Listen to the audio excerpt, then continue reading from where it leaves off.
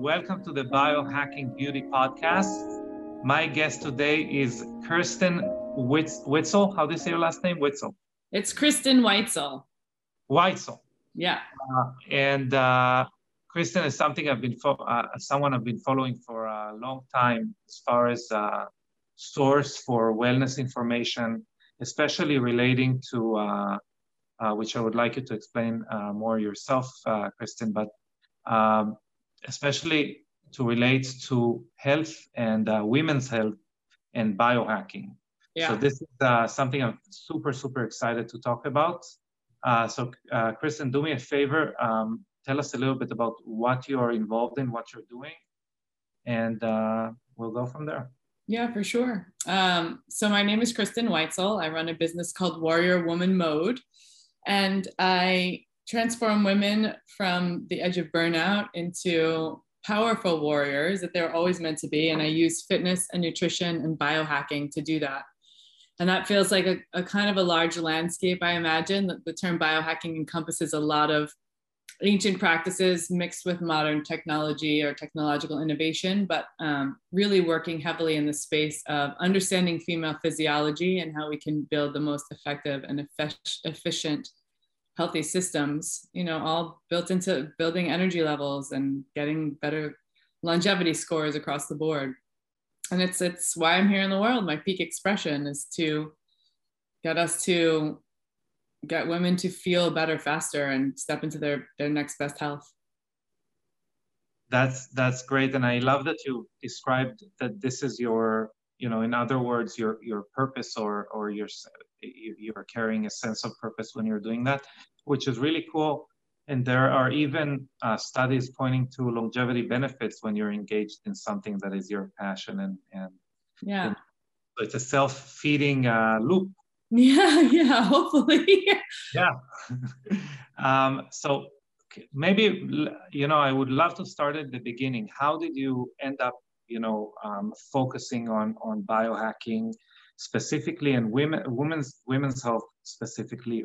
What drove you into that niche specifically? Yeah, I mean, of course, so I'm a female, right? And so I grew up as a dancer, and I tell that story a lot, just about the transition of understanding early on how, or wanting to understand how I can feed my body, nourish my body, and still keep the physique I needed in order to be a ballerina of some sort. And also just being really curious about different styles of eating. I owned a juicer when I was like 18, and I was figuring things out and trying all these different diets and lifestyles. But what I really think is important to talk about or focus on is that a lot of my upbringing in the health and wellness industry and people I learned from, especially when you look at biohacking in the last, let's say 11, 12 years, was really predominantly led, the pathways were forged by males. And so I got to see a lot of that, and that it sort of mirrored what was happening to me when I was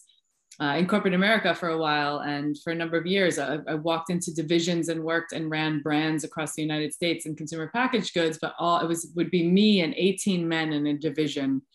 And there was just a lot of male energy in the way that things were being done and communicated. I learned how to communicate, let's just say with a bit more masculine energy or effective communication, because that's what I was having to communicate with, was male bosses, and eventually being a boss of men.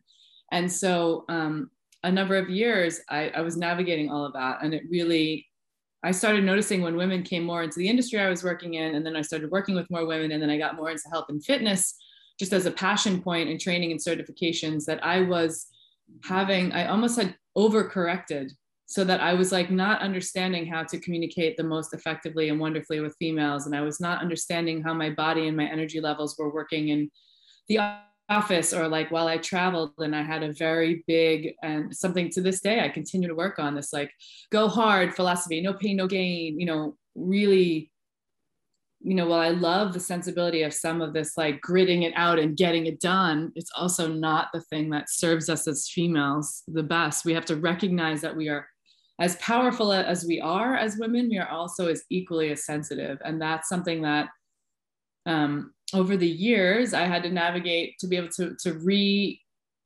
reacclimate my communication and get in touch with my feminine side. And it's still something, like I said, I work on every single day. And it gave me this really strong stance and understanding that I wanted to get out into the world and have women feel like they could be, their voices were heard, their bodies were accepted, that I could help reduce shame in the world. And a number of years ago, I was traveling all around the world training for this fitness format, and I would watch, it was training coaches and new instructors, and it was probably 95% females that were coming to these trainings to learn how to instruct this fitness format. And I learned very quickly across all nationalities, all walks of life, in all countries, women going around the room and introducing themselves. And what I saw mostly was women selling themselves short. Women sort of introducing themselves in a way that felt apologetic in the words that they used, that maybe they talked about their families, or that they were learning but they weren't really good at anything, and then they wanted to be. And I just started to think how not okay that was, how not.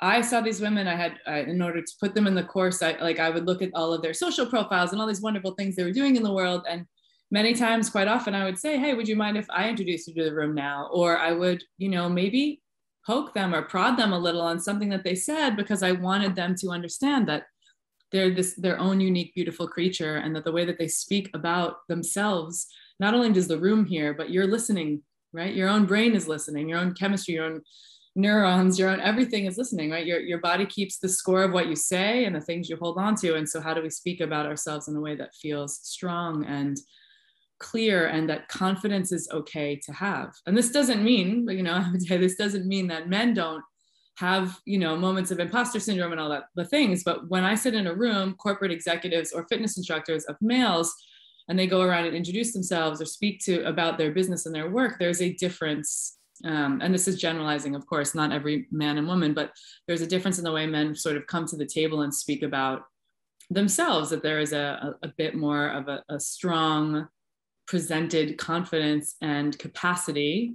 And I find that to be less true around females. And so this is a long answer to just say, this is why I continue to want to work with women in the world, because I've been through some of the trials and tribulations myself of navigating that, because I have had some, nervous system reset stuff in my own body as a woman, and because every single woman on the planet, in the expression of my work, it's for women. Doesn't mean men don't deserve this as well, but every single woman on the planet deserves to be able to stand in her own beauty and her own power and her own softness, and recognizing that there is strength in that, and there is a really unique thing that they bring to the world. And I want them to have all the credit and none of the shame. And that's how we that's how we heal the planet, I think,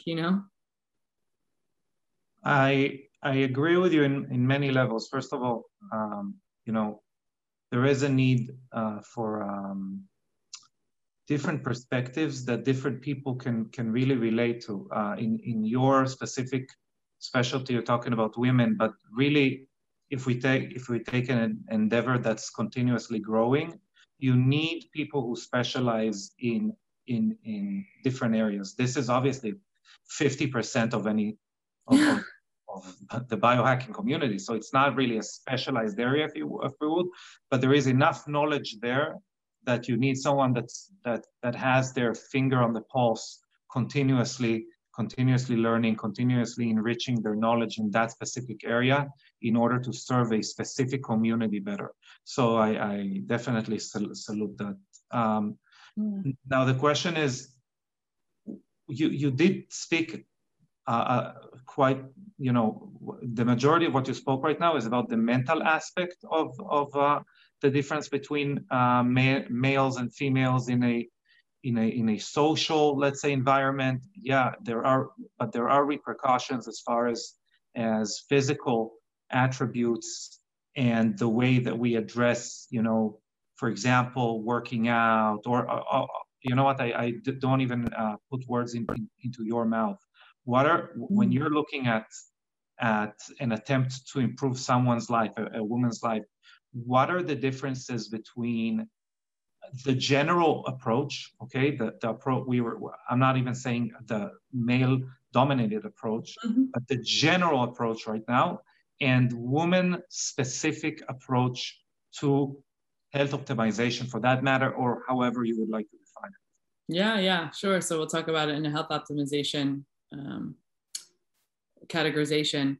I you know, the biggest thing I want to talk about first is fitness, right? Women are showing up to me quite often saying, I'm on my Peloton 7 times a week, and I'm running, and I'm doing all this cardio, and I'm stretching and getting steps in. And it's like, some of that is good. And then also we're sort of killing ourselves slowly by not doing this thing, which is like, I might call it fitness variance. So whenever I work with a client one-on-one and in my online course, creating fitness variance is quite important for us, meaning we need to have some cardio. We need to also have some steady state cardio and some sprint work. We need to be doing the one thing that women do not do enough across the board, which I always see, which is lifting heavy things, right? Heavy is relative. And also, how do we lift heavy things and continue to grow our capacity to lift heavy things in a way that is safe, right? Resistance training and HIIT training and all of that. You know, how do we mix and stretching like yoga and FRC and range of motion, and how do we work all those things in with the time that we have and make it all as fun as possible? And I think there is that piece of fitness variance that's quite important. And then there's the other piece, which is something that I'm known for talking about, which is talking about women who are, of course, I work with women in all sorts of stages of life. I work with plenty of menopausal women, perimenopausal women, to help figure out ways that they do not lose muscle mass. But working with women who are still in their reproductive years, you know, there are ways that we can capitalize on the hormonal profiles that we have during different types of the month to be able to build more muscle faster, to be what biohackers would call, or health optimizers would call, more effective and more efficient in the work that we're doing. So why spend 6 hours if you can spend 3 hours? Why spend, you know, all this extra time if you have days that you can capitalize on the way that your hormone profile is in order to build more muscle capacity? Because there are about 8 days a month that we can work to be able to, the research varies anywhere from like 33 to 45% more opportunity for muscle growth during a specific set of days, 8 days or so in our cycle, where we have high levels of estrogen, and versus any other time in the month. So why would I not do like slower, heavy lifting during that period of time in order to be able to potentiate the muscle that I can grow? So from a fitness standpoint, we have that capacity almost aligned with this other like nutritive capacity, which is like what we can uptake glucose a little bit more during that period. So it's like these two things go really well hand in hand because our muscles love to feed off glucose. So how can we like navigate that to be able to create recovery, to be able to like understand how to do fitness in that way? And that's like a key tenet that I work with women on. The other baselines that are really important are making sure we're getting enough sleep. You look at most of the studies, you know, that are out there, knowing that science is great and it's always out and changing, and there's other evidence pieces, and we all, as females and even males in the world, need to manage our own selves as an experiment of one. But we tend to need more sleep as females. We tend to be more sensitive to anxiety and stress and depression as females. And again, we are very powerful, and we are also equally as sensitive as women. And so when we look at our food and we look at our fitness training and we look at our breath in alignment with our hormone cycle, there are times during the month when we have less capacity to uptake oxygen, right? That's a longer rabbit hole of a science story, but it's about our carbon dioxide tolerance, what we can take in, what we can hold on to, and how that oxygenates our tissues. But the more oxygenating, you know, the more oxygen that gets into our cells and our bodies and our tissues and our organs, the better levels of energy, the better capacity for breath we have, the better mechanism to breathe into our lower lungs to be able to feel, you know, better, faster, stronger, less pain, etc. And so understanding this beautiful creation and superpower of being a woman in a physiological sense is something that is, it's not easy, right? It's like if it were easy, everybody would be doing it. And it also has not been talked about a lot, that there are we all know the differences between men and women physiologically. There's not enough conversation still, even though it's growing, which is I'm so thankful for. People like Stacey Sims in the world, you know, being on the shoulders of giants of women like her who spoke about how to train with your cycle and what's going on in being a woman and what the fallacies are about aging and female strength. You know, and being able to have these conversations more and more, and like men like you and coming to the table and saying, let's talk about it. You know, it's like, this is an important conversation about how we can shift. You know, fasting is different for us. When we look at our reproductive years, we have this whole hormone cycle that we need to contend with, and it's beautiful. And we need to optimize what we're doing at certain times of the month in a very different way than males do. And then when you look at perimenopause and menopause, where we're shifting our state and our cycle and our hormones are fluctuating even more, we have to understand that there is there's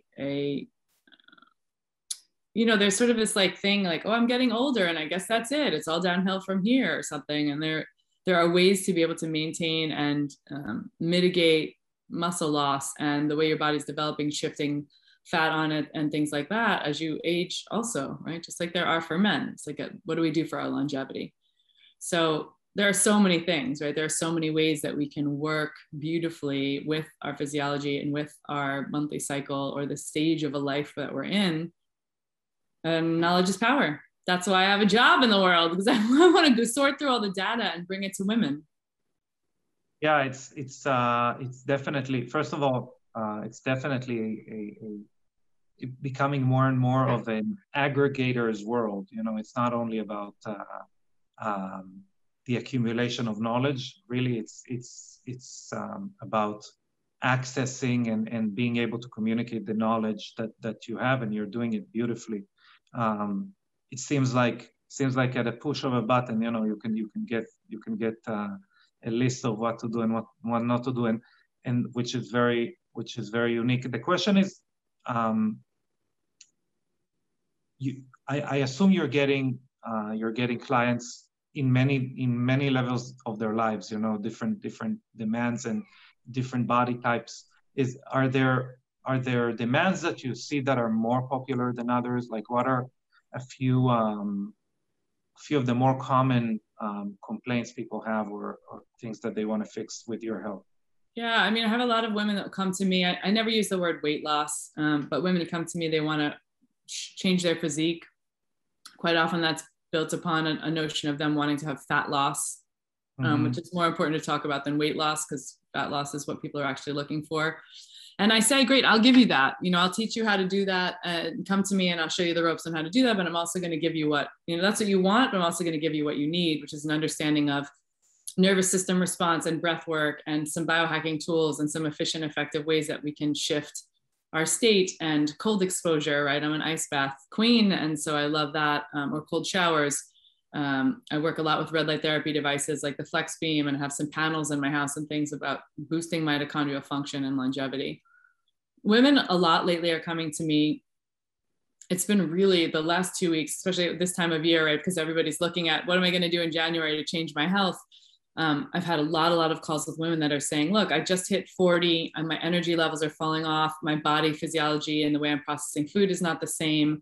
I can't tolerate fitness in the same way. I just don't feel like my old self. And they know and don't necessarily want to be like their 25-year-old selves. They have a different life and different capacity and things like that. But they're starting to see the, in many ways, I think what a lot of it has to do with is like HPA axis or cortisol response, or just being stressed to the max for so long that their bodies are just like, I cannot manage that anymore. And so they're having some give up areas.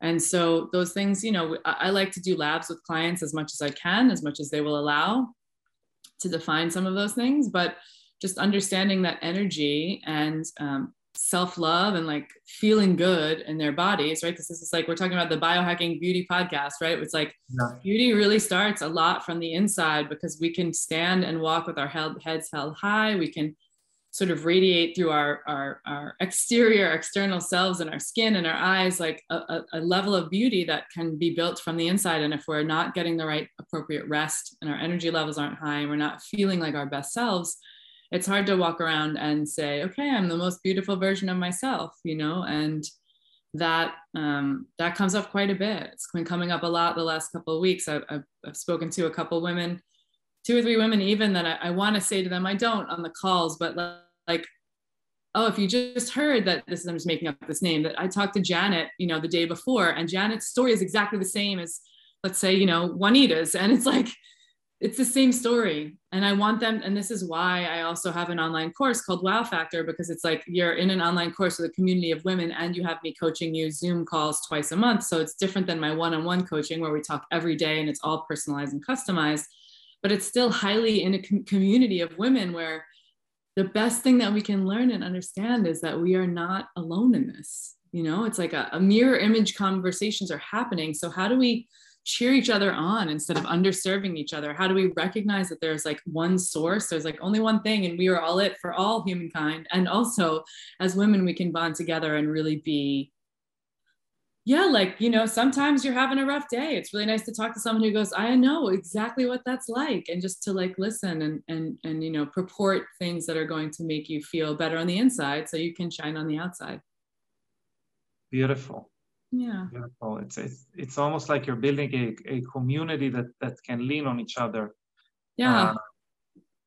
Which is beautiful. So are those communities, you know, do they continue past you coaching them, or is it something more that is concentrated around the specific coaching modality? Yeah, I mean, I work with women in one of two verticals typically. I have an online course called Wow Factor, and that course is people who get into it get lifetime access. It's very easy to find on warriorwomanmode.com or at warriorwomanmode on Instagram, which is most people are following me there. You get into the course, and along with that course, which is 12 modules, they release a module every couple weeks. One's on nutrition and fitness and setting your intention and understanding your baseline of sleep and lab work. And we really cover the gamut: cold exposure, breath, everything. I spent a lot of time putting together videos and audio and copywriting this course because I wanted to aggregate, like you spoke about before, the best of the best data. And I have it in a system where I can update it live time. So as new science and research and podcasts and things are coming out, I can add all these tools into the mix, resources, et cetera. But part of that course is that women are getting in the group, and for a year they have this online coaching portal with me. And so that we get on calls twice a month and we can talk about the real shit. We can talk about what's working, what's not. They can ask questions about what's going on in the course. And quite frankly, many of them I'll DM on Instagram, or we have each other on text when things come up, you know, around, hey, I just got tested positive for like COVID. How do I fix this? Or what are the protocols? Anything. I have a woman who's in remission from cancer. And so in that group, we all cheer her on when she had to go once a year to get her checkup, and she's still clean, you know? And so we're like, and all of that is, I think, community, that aspect of women in community and really feeling welcome and heard and not judged, and that you can show up with all the good and the bad and the celebration and the stress. That's something that's rare. And so that course lives beyond, it's the women sort of have created relationships beyond me in many ways. And then I work, like they're tagging each other on social media, and like I'm like, why aren't you tagging me? Like they're becoming friends digitally and whatnot. And we're doing a retreat in February together. But the course, you know, the other way I work with women, which is a lot more intensive and also very right on for some people who want to make a commitment, like financially and with time, to be able to really dig into their health and well-being. Many of the people who work with me are one-on-one clients, and those clients have businesses or are entrepreneurs that they just can't make the specific time calls or do the self study that's required with the course. So I really do a lot of hand holding and customization. For 13 weeks, we speak on text every single day. So you got to be ready to work with me when it comes to that, right? And at the end of working with me, all of those women have access to the course and the calls for another 9 months. So like, then it's people who have gotten other knowledge and more customization, weaving themselves in with women who are in the course. And it starts to blossom into its own thing. And that feels great. And it feels like, and of course I work with women one-on-one that are like, great, I'm in the course, and they're like not active in the community as much as others, but it's always there for them to access. They always can reach out to me or reach out to other women in the group. And like, this is what it's about for me, is how do we get in this together, right? Because we're better together, we're learning together. Women will bring up things in the course like, oh, I'm doing these blood flow restriction cuffs and I'm walking, and how's that work? And it's like, great. I have a lot of experience with that as like Kristen in my own personal fitness experience, but I don't coach and talk a lot about that. So like it continues to spur me on to do more research and to get more into that and bring things back to the table, and then have her be a voice piece for that. So it's like, these are all the ways that we learn to age gracefully and to be more beautiful as women together, inside and out. And I mean, that's it to me, right? It's like, yes, it's a business. Yes, I'm coaching people and they pay me to do that. But the end game is, how do we, you and I met, it's like, you saw me speak a bit, but it's like, how do we get everyone to really start talking about women's health more? and women talking to each other in a way that feels like no shame and really with an open mind. And you know, knowledgeable and with a sense of I assume, yeah, a sense of direction as far as, you know, you kind of leading the drip of information, which seems like you're creating a monster, an organism that can develop on its own. Which is, you know, pretty inspiring to think about. Yeah. I hope I'm creating a monster, a powerful monster of like soft and strong women that are like, let's do this and teach other women more things that they can learn faster and younger. Yeah, and that's the best type of I think the best type of community, a community that really allows or pushes you to grow. This is definitely a muscle that would be very difficult to develop on your own. The overcoming obstacle muscle definitely needs, or, you know, uses inspiration very well. So it sounds like its own thing, almost like this community. So do you find that there are things that, for example, in the community, do you find that there are specific tools? We can talk about biohacking tools. Obviously, this is the nerd in us wants to jump into that. But are tools that you see that repeatedly produce good results because you have quite a large sample size, right? You kind of can do your own field tests. So what's some of the technologies? What are some of the habits that you found that work across the board? Yeah, I mean, across the board, I'd be remiss to not mention sleep. It's like, we're all learning about sleep more and more. We're all kind of in that knowledge space of saying, okay, cool, sleep is a thing. As Molly McLaughlin will say, right? Her podcast is Sleep is a Skill. It is a skill and it can change your life. Yeah.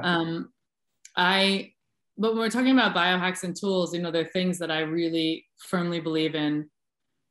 Breathwork and cold exposure. I'm a big ice bath queen and really continue to try to bring breathwork to the table more and more, because breathwork is really easy to access. We don't all have access to an ice bath. We all can typically get a cold shower, but breathwork is predominantly free if you know how to use it well.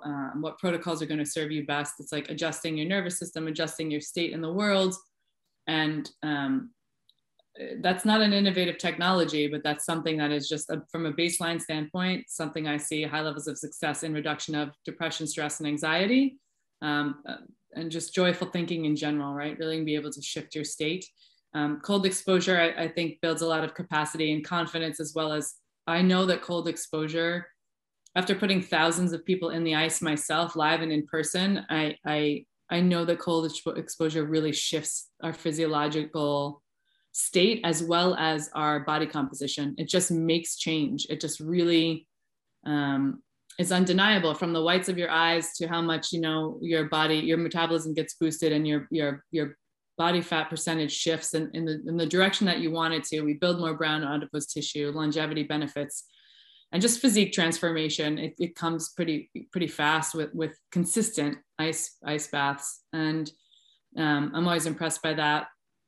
If I'm going to dig into like some of the nerdy tools, like I'm a big proponent of red light therapy. I carry the Flex Beam around everywhere I go, and I use that at night. I use that for tactile feedback and breath work. I use it everywhere. I also have red light devices that I use specifically on my skin for my face, because there's a little bit type of different skin, and panels and things that I use to sit in front of, because building and boosting mitochondrial health is so important. And specifically with the Flex Beam, it's like recovering muscles that I'm working out a lot and helping me get to sleep at night, just settling me in. Really, I see massive benefits from that. And then like I've been really hot for technology that is, I just interviewed a guy, Mike Polano from ARX, who's the chief technology officer, and the ARX machine is really becoming a big piece of my life because I have access to it here in Austin. I'm about to do an 8-week trial in the new year where I'm on the ARX, both cycling with my cycle and about 2 times a week. It's just dependent on where I am in my cycle. as really keeping my nutrition where it is, keeping my baseline, you know, a couple times a week in the ice bath, 2 or 3 times a week in the ice bath, which is normal for me, but just really layering in the ARX and getting rid of all my other fitness training during that time to see what I can do from a woman standpoint, like a woman who's just over 40, how can I build muscle, right? And so doing a DEXA scan before and after, tracking my progress along the way, channeling it with my cycle, and then really understanding it's like they just had studies done with ACE, which is a certifying body here in the United States, the American Council on Exercise, that really just showcases the power of eccentric movement, and that their technology happens to be accessible to me in a way to be able to understand that eccentric movement really is game changing for muscle building capacity development, and the way that we can do, like, be effective and efficient. It's so much less time than going to a gym for an hour a day, 6 days a week, which is like, has been my MO for a long time. The ARX sounds amazing, but you did mention a few technologies. Mm-hmm. So let's you know, go over them in case people haven't heard about them before, or you know are in the process of educating themselves on them. Perfect. So firstly, when you're talking about cold exposure, my first question, obviously, if someone's interested in the most effective way, the easiest way, whatever it is, why should they have you know, an ice bath, or is cryotherapy enough? You know, what's different as far as a woman's body is concerned, or a person's body is concerned? For sure. Yeah. So for cold exposure, or deliberate cold exposure, or ice baths, or cold plunges, or whatever we want to call that, because it's got a lot of different names, all of that is about creating a minimum effective dose of cold to the system. And when you look at the science, there is definitely a difference between cold showers, cryotherapy, and ice baths. And I would say that ice baths are submerging yourself in ice cold water. That's typically sub 40 degrees Fahrenheit. I plunge around 33 degrees Fahrenheit. That's where we see most of the long-term benefits, right? The brain chemistry, the capacity, just mental toughness, brown adipose tissue, shifting your cellular health, cold shock proteins folding better, things like that are happening in this long-term way from the ice bath. Whereas when you look at cryo or cold showers, it's much more short-term benefits. It doesn't mean those things are bad. It just means that I know I can get all the benefits from an ice bath. And if you have access to that, which not all of us do, many people do right now, this time of year when it's winter, like they can do cold swimming and things like that. If you have access to it, then get in it. And if you don't, then you do what's the next best thing, right? Which is cryotherapy or cold showers. And cold showers are pretty cheap and cheerful, because if we all have a shower at home, hopefully, then we can take a cold one, helping with sleep, helping mitigate soreness from the gym, helping just boost our energy for the day. It's also not bad to take a cold shower an hour or so before sleep, because you have a rebound from that, which will help you sleep well. Same thing with cryotherapy. So there are benefits to that. I think I'm less concerned with daily usage of those things for females when it comes to cold showers or cold showers or cryotherapy.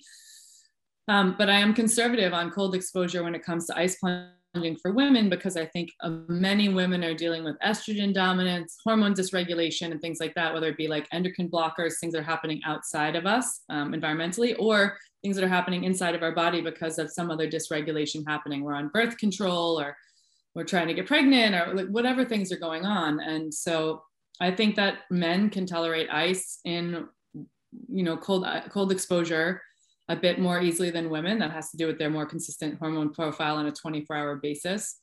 Also, we are, as women, equally as sensitive as we are powerful. And so we need to remember that. And we tend to be more susceptible to stress and depression and some things of that nature. So when we're getting in the ice, it could be that it's not an optimized day for us to really get into that level of stress for our body. And so that goes for anyone, but for women specifically, because we tend to be slightly more sensitive to those things. And there's really no need, in my opinion, to get in the ice every day. And I've done it. I've done 34 days straight in an ice bath, and around day 19, my hormones went wonky because I was measuring them and blood work and things like that every 2 weeks. And so, and also just like my period came early, like all these things were happening. And so and a one experiment for me too, right? So anecdotally, this is much more about anecdotal me and watching clients go through this versus a lot of research, because there's not a ton around females in their reproductive years in cold that's consistent. But we learn more and more too that ice baths have a benefit. What we're seeing, even though Western medicine is saying, oh, you have endometriosis, or you have Raynaud's disease, or you have an autoimmune condition. And again, like, I'm not a medical doctor. I need to make sure that I say that aloud. But what I see myself and some of the other women who are consistently coaching ice baths, which there are fewer of us than there are men, but we're watching with our female clients them mitigating, it's hard to use the word cure, but mitigating and really minimizing symptoms and conditions that are in that autoimmune realm, in that, Raynaud's for a very long time Raynaud's is like when you're having trouble with circulation, and doctors would say, don't go into extreme temperatures. But actually what we're seeing is people who are trying it because they're like, nothing else works. If they try it, and then it actually is like clearing some of their conditions or symptoms. And that's really exciting to see, especially with things like Hashimoto's and other autoimmune conditions. Again, not a ton of major amounts of science and research being done on that. And we're seeing people's lives change. And so that the cold is doing something, right? And thank goodness for people like Wim Hof in the world who have really popularized getting in the cold and using breath to be able to stimulate our immune system and to be able to really like help us feel better. But I say that because I think it's important to know that cold is really great. And I also, with the women I work with, I tend to be a little bit more conservative. I don't ever get in an ice bath more than 4 or 5 days a week at this point. And I'm an ice bath queen. Like I have one in my backyard. I have a Morosco Forge. I'm super lucky to have this like gold standard of a unit, but I'm coaching people here all the time. And I even watch my own stress levels and my own hormonal levels to be sure that I'm not overdoing it. But yeah, this beautiful cold exposure is a beautiful, beautiful practice if you can get your hands on it and you're willing to. And it's like anticipation of the cold is way worse than the actual practice of it itself. Many people are like, I'll take a cold shower, but I'm afraid of it. You can start with an ice bath. It's fine. You just, no one says you have to stay in for any longer than you're comfortable. Yeah. So is there a quick and easy, way to assess if it's a good day for you to go or not, to go into the ice bath or not? Or is it more about intuition, about how you're feeling? I think it's always important for females specifically, but I think it's important to check in with your intuition. I also think that sometimes we get confused with intuition and our capacity. So people, women will say to me around food, around cold, whatever, intuitively, it didn't feel like a good day to eat well, to go in cold. Yeah. And sometimes it's like a fear response. Sometimes it's like, what are you really trying to avoid, right? Like you need to kind of face the music on stuff. But that's not to say that intuition is the most important gift that we have. For sure it is. But finding, we need to be able to do hard things. And part of the reason that ice and cold is challenging for many people is because we have to figure out when is an appropriate time. I will say this, if you know that your stress load is high, if you didn't sleep very well, if you did 2 training sessions at the gym that day, if you're running around like crazy, if you're wildly under the weather, then maybe it's not the time to get in the cold, right? But there are also moments in my life where I feel like I have a high level of stress, and the very best thing in that day for me would be spend even just 2 or 3 minutes. Normally I'm like 6 minutes plus in the water, but 2 or 3 minutes, because as I get in the cold, I'm like forced into the now. I can really check in with myself. I can actually feel how high or low my stress is. I can manage it all with my breath, because we are not in an ice bath to get good at taking ice baths. Let me be real clear. We're going and doing this minimum effective dose of cold because we want to not get good at ice baths. We want to get good at life and managing stress in life and adapting to stress and becoming anti-fragile. And so even a couple minutes in it, I can really check in, like, what's the cold teaching me right now? How am I releasing and surrendering into this? Where am I? You can't think about much else when you're sitting in 35-degree water. Yeah. So you can really check in with yourself and say, okay, cool, this is where I'm at. And gut check if it's time to get out, or you can stay in, or, how you can utilize your breath to calm your nervous system state. And then when you get out, this is the big win, is like when you get out, your body has a parasympathetic rebound. And so I really love to ice bath at night because it gives me the capacity to sleep better. And it also makes me feel really sweet and joyful after I get out. And that's your body's response from being like, we survived, it's cold and we did it and we're fine. So yeah, like it's a great question, and it's a little bit of a rabbit hole based on the day to day. The one thing I will say specifically for women is I just don't think you need to do it every day. Understood. Yeah. Understood. So would you say, you know, start low and slow, like start once a week, or you know, when you emphasize, you know, not doing it every day, how much should yeah, if you have access to an ice bath, I think 2 to 3 times a week are great. I think women ask me all the time, like, well, I'm getting my period, or I'm doing this, or this part of my cycle, when is good to be in or not in the water? I don't think there's a definitive answer to that. I think that if you're having like cramps and a lot of PMS and things like that, there are many, many times where I've seen women go in the ice that way that actually helps with pain management, helps them sort of reconnect to their breath, because in some ways we have different times of the month when we're breathing less effectively and efficiently. That's just comes along with our hormone profile. So getting in the ice at those times, or getting in the ice when they have their period, actually is helpful. And then there's just some days where a woman might feel like, no, like there's not one single part of me that wants to even deal with the cold. And then like, that's when intuition comes into play. So 2 to 3 times a week is what I typically coach people to do. If it's cold showers, if it's cryo, you could do a little more. It's all about access, you know, to what you have access to. If you have the capacity to have an ice bath in your house, to have a trough, to have ice, to have friends, to whatever, once or twice a week, awesome. I happen to have, like I said, this Morosco forge in my backyard. It's cold, self-chilling, self-filtering, and ozonated. It's like the most gold standard you could ever have. And it's years for me before I was like, okay, I can finally like afford it and get it. And now I use it with clients all the time. So I have the beauty of having it here. So am I going to get in it 4 times a week? Yes, I'm going to. But before this, I had an ice trough, and I had to go to the store and schlep ice, like a little mini workout, up 3 flights of stairs to my rooftop in LA before I moved to Austin, Texas. And that's another thing, right? I had to say, okay, am I ready to go to the store and spend $12 on ice and carry it up the stairs? And sometimes it's helpful to have a friend do it with you, you know, yeah. So you can enjoy the time together. Yeah, it's another type of exercise. But so from one, you know, extreme technology to another. I don't know if it's extreme, but you mentioned that you love light therapy, and we're you know, that's one of my passions as well. And you mentioned specifically, you did mention panels and specifically one for the skin, but you've named the FlexBeam, and in our, you know, little, not so little anymore, but in our biohacking community, the FlexBeam is definitely creating waves, no pun intended.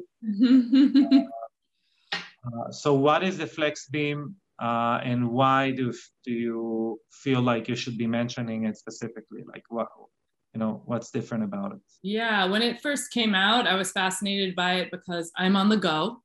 Yeah. I didn't own a panel at that time, a couple of years ago. And I felt like also part of the reason I didn't own a panel was because I didn't necessarily have the time. Now I sit in front of my panel when I meditate in the morning, and I'm like, oh, I could have been doing this stack the whole time, but I didn't always have the time to stand in front of a panel, sit in front of a panel. And then just sometimes, quite frankly, I'm sitting outside in the morning sunshine if it's nice out, or I'm trying to get, you know, light on my skin, fresh air, etc. when I'm meditating, and I'm not stacking all the hacks. But what fascinated me about FlexBeam in the beginning was it is portable and targeted. I can charge it in a wall charger. I do not have to have it plugged in, which is not true about anything else from a red light therapy standpoint.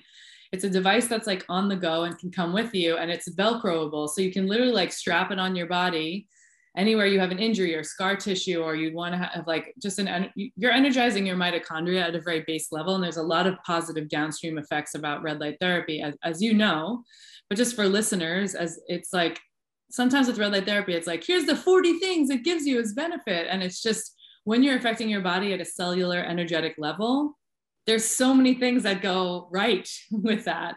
And so I utilize it a lot because of my fitness training, because I was training so much at the gym, and I wanted to potentiate. There's a lot of research around red light therapy when it is targeted and when it is very close to your skin.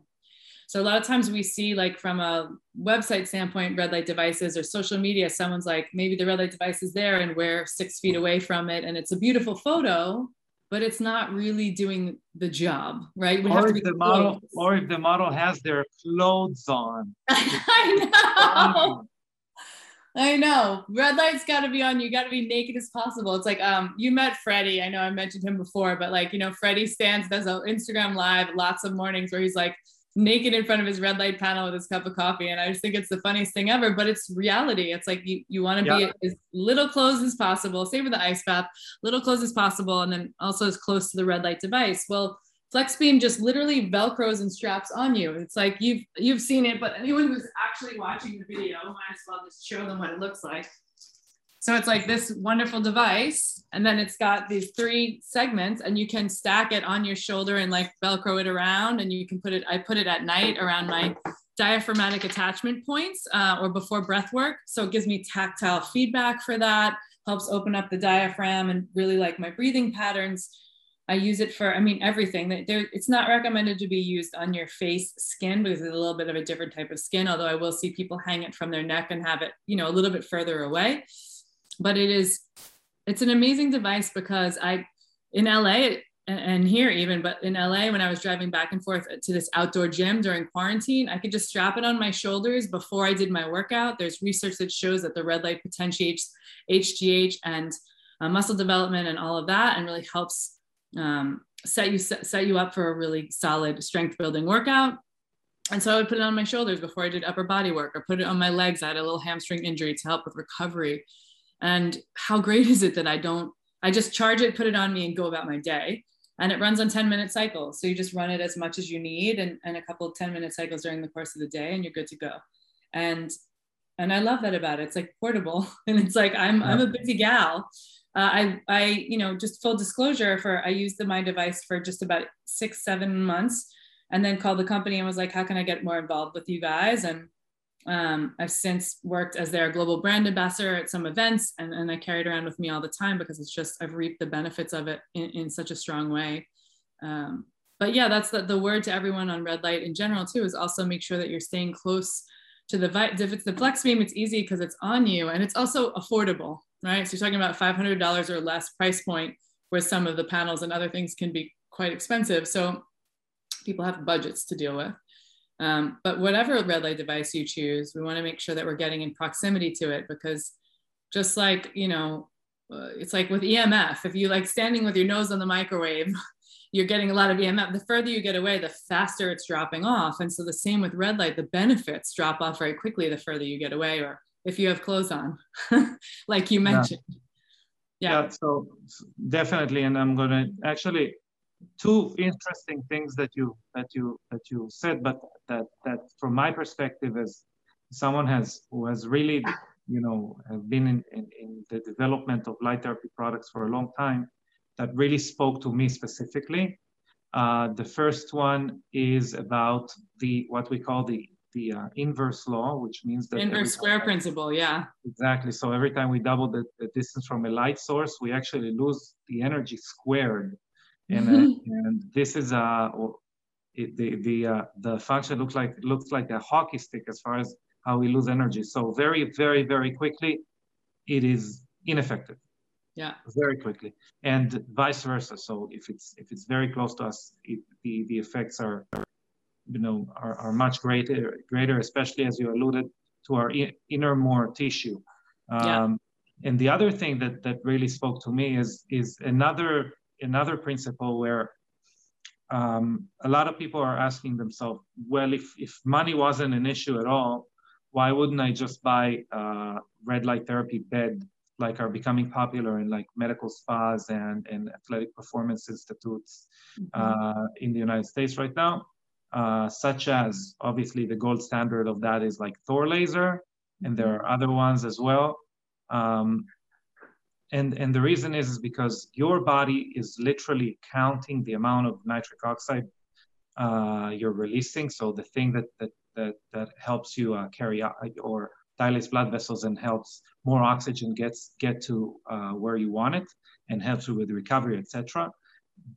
It's kind of counting how much is it releasing as to how much stimulation. And if we want to treat something specific, such as, for example, you mentioned like Velcroing the device on your shoulder. So if we really need that healing energy directed at our shoulder, we would be reaping way more benefits if it was directed only at our shoulder than on our entire body at once. So this is a very, inspiring device. And I was very skeptical in the beginning when I saw it. First of all, as you mentioned, it doesn't have to be attached. It's cordless, so you don't need to attach it to anything. You can walk around. It's portable, and that normally implies low amounts of energy, but it actually emits a lot of energy, and that is kind of why it's not recommended for the face, right? Because it could get quite warm. And the wavelengths is a combination of red light and near infrared light, and the wavelengths penetrate 10 millimeters into the skin, depending on the setting you have, if it's a combo or whatnot. But it's definitely strong enough. And we always have to be careful with people and their skin on their face. The number one question I get about it, beyond putting it on their face, is any man who has it will always write me, even if I've just given it to them. They don't always ask me in person. They're like, how do I put it on my testicles to boost testosterone? That's always the question they ask. And it's different kind of skin, different protocol. If you ask FlexBeam, from a company standpoint, right, their stance is going to be hey, that's not a protocol we put out publicly in any way. But there are ways to utilize red light if you're cautious in that regard, right, to be able to boost testosterone and on other ways on the boys. And so, it's people always have those questions. I think they come up a lot. Valid to ask.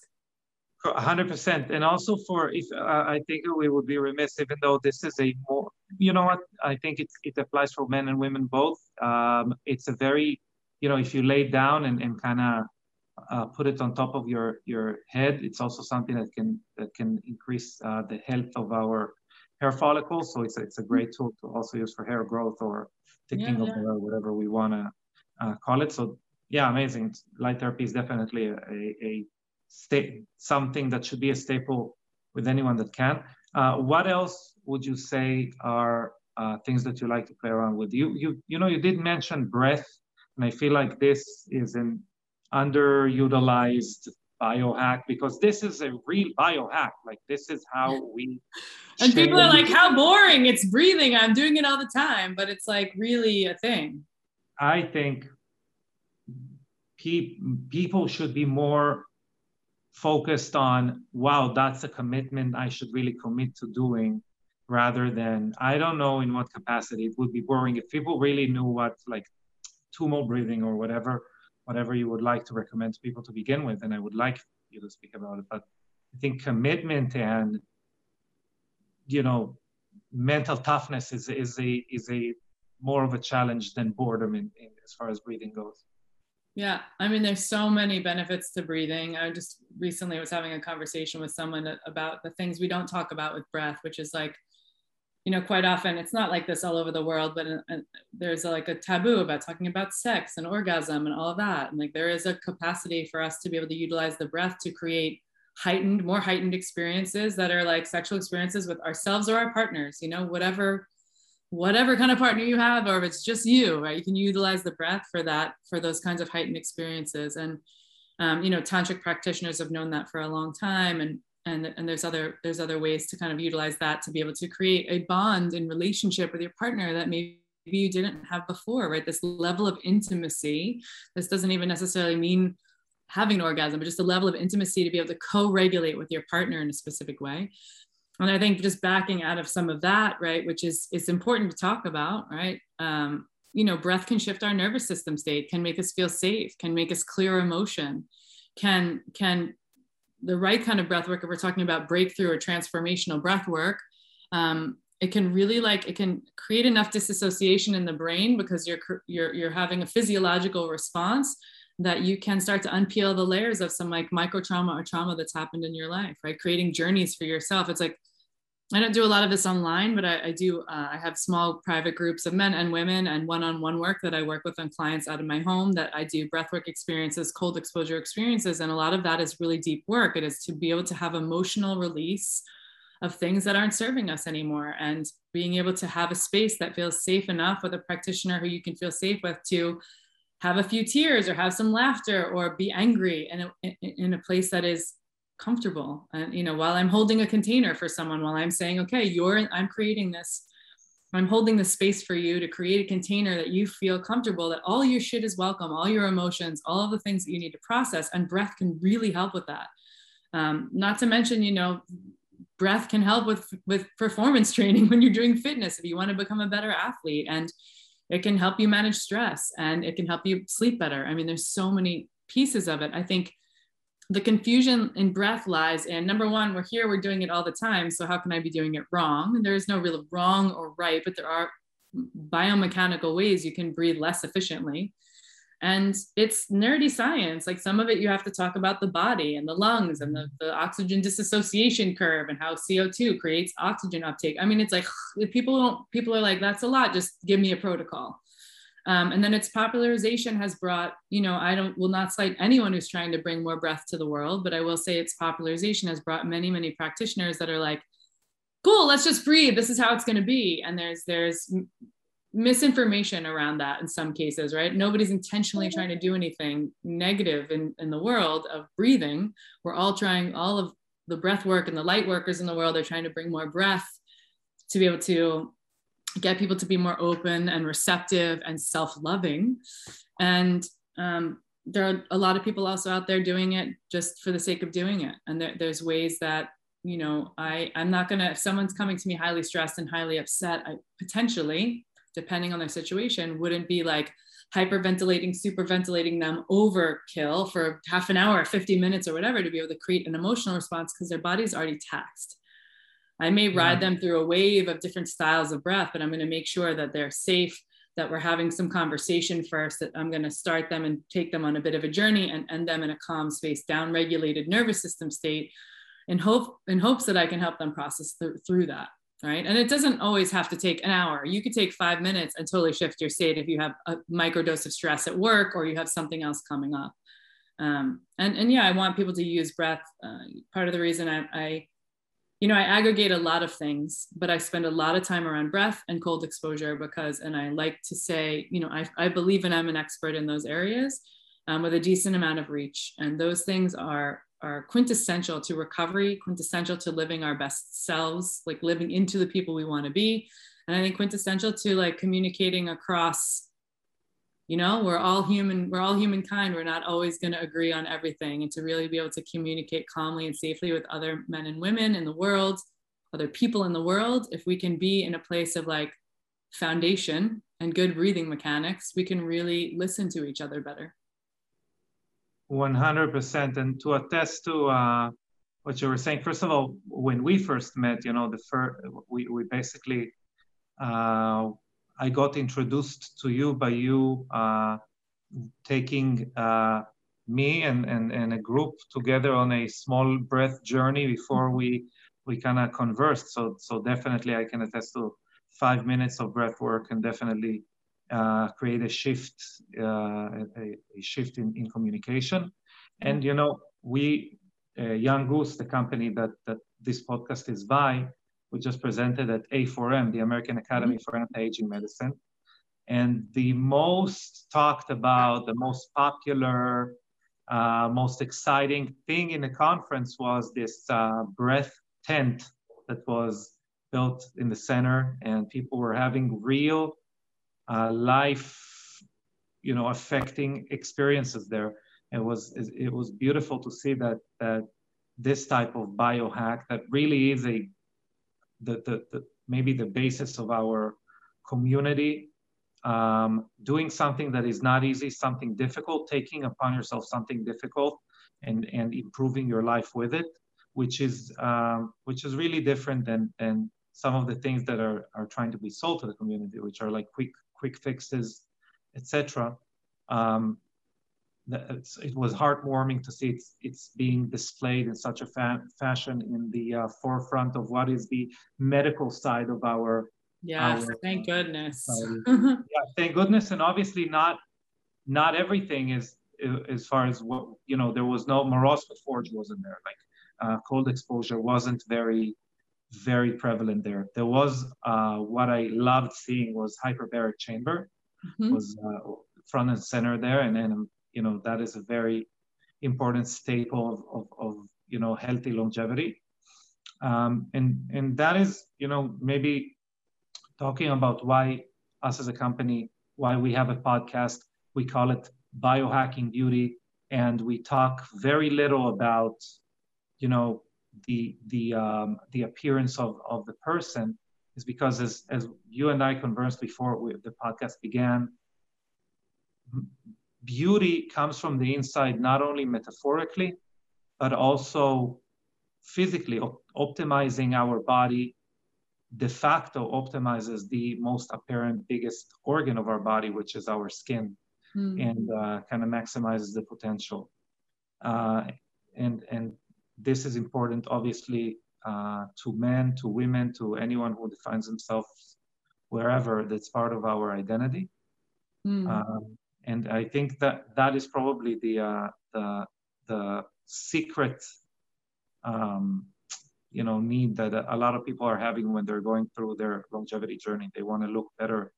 Yeah. And I also want to honor the work that you're doing with Young Goose, because it's really, like we talked about earlier, I'm like 5 days into switching all my skincare products over and feeling really like there is this beautiful balance of the way that it works with my skin and how it makes me feel. And, there is something to be said for weather conditions, environment, all the things, and then really like how we can get the right things into our skin, because there are, environmental toxins. There are so many things, and there's so many ways that people are putting things on their skin, on their hair, on their nails, etc., that are just not good for us, right? It's creating a level of toxicity and not creating a level of healing. And so I just want to honor the work that you're doing as well. And just, so far I've been loving the products, like the eye cream, everything, like it's just really beautiful. So I do want to share some gratitude around that work you're doing, because I know it's not easy, and you're in a sea of lots of skincare products that are showing up in ways that are, there are many, many skincare products out there that are just not, they have a lot of chemicals. I think chemicals can be done in some regard all right, but many of them have chemicals that are really bad for us. Yeah, that's something, a conversation I normally don't have, publicly, but it is my truthful opinion, is that we call ourselves the world's first biohacking skincare. But truthfully, every skincare is biohacking, right? What we're doing is we're taking something that our body didn't make itself, or at that instance, obviously didn't make itself. Yeah. And we're using it to communicate something to our body, make more collagen, hold this water for me, whatever that may be. Yeah. There is a biocommunication there. And when we say we're the first biohacking skincare, we're the first skincare to grow out of this community and translate the essence of this community into applicable topical products. That's basically the point behind it. And I'm very, very, very glad you like the products. They were made for exactly someone like you. So, yeah. So it's very important. And going back to internal health and what we can do in order to improve our wellness in general, holistic wellness, I stress often that we need to use specialists, aggregators such as yourself, if we want to optimize our time, which is also something that people such as yourself are specializing in. How can we create the most amount of impact in the least amount of time, so we can do other things with our lives, whatever is important to us.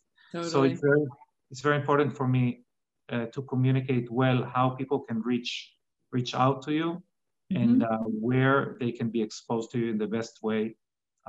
Where would that be? Yeah. If anyone's in Austin or the area around Texas that I'm in, it's very easy to find me in person. I do a lot of work around breath and cold exposure at my place. We've sort of set up a mini facility, and I also have, it's online. I have clients that are all over the world. So women predominantly, when it's not in the breath and exposure world, where I do work with men and women, but I work with females physiological females in my online course, which is called Wow Factor. So warriorwomanmode.com and at warriorwomanmode on Instagram. There's links to everything. It's pretty easy to find. Links to the online course, as well as people wanting to work with me or DM me or ask me any questions. I get a lot of DMs through Instagram, some emails, but I'm pretty easy to find. Great, and you should be reached out to. We have just literally scratched the surface of the knowledge that you can provide, which is super impressive. Highly recommended. Thank you again, Kristen. It was an enlightening conversation, and I really hope we can do it again soon in the future. As far as how to reach you, everything will be in the description as well. So thank you again. Amazing. Yeah, it's so nice to see your face in person here. And I know we've been trying to dance around and get together and have this conversation. And let's keep it going. I'm wishing you the most beautiful holiday season. And we're going to roll into the new year. And 2022 is going to be a banner year for us both. So I'm excited to kind of grow this relationship and continue to hear the beautiful things you're putting in the world. Amen. Amen. All right. Okay, well, I love you so much, and stay in touch for sure, okay? And I appreciate everybody who's listened in today. Thank you, everyone. And Kristen, I wish you a beautiful holiday season, amazing 2022. And take care.